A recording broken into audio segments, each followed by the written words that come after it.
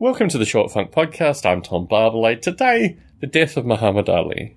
Muhammad Ali, for me, particularly in terms of his early life, was just so inspirational. He was so much the kind of revolutionary that I would like to see vastly more of in contemporary American culture, and he resonated with me strongly in terms of his political views, but also in terms of his opposition of a repressive state. I reflected heavily on my own experiences of repressive states and repressive adults and just general repressiveness. And from this, I've formed my unauthoritarian views, certainly when I'm not working in a corporation, which is still a slight majority of my time. But the remaining time, yes, I'm within a corporation. I have to fulfill the obligations of the corporation.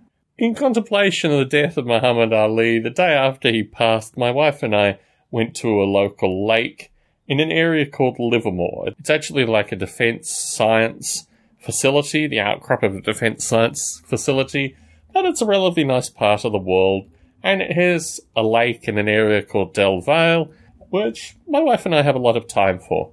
We went down to the lake, we proceeded to put out our beach towels. I wasn't going in the water, it wasn't really that hot. It's just nice being down at the lake, applied sunscreen. My wife did go in the water. When she first went in the water, a group of like 16-year-olds, maybe 18-year-old lifeguards, male and female, walked past me. And what I found particularly fascinating was the kind of expletives that they were using, but also as a large group of Caucasians, in the age group, as I noted, 16 to 18, they used the N-word considerably. Like basically, typically every fourth to maybe sixth word was the N-word. And I just thought to myself, this is a generation that has not been touched in any way by Muhammad Ali. This is a generation that might have had 5 minutes, if they were lucky, in school associated with Muhammad Ali, but he's certainly not being taught to these 16 to 18-year-olds, and his message certainly hasn't resonated with them in any way, shape, or form. I wonder over history whether the elimination of folks such as Muhammad Ali, to a lesser extent Martin Luther King, to a greater extent Malcolm X, these people are maybe not even names that these kids know. I've discovered recently folks who are, maybe 3 or 4 years younger than me that know very little about the Second World War.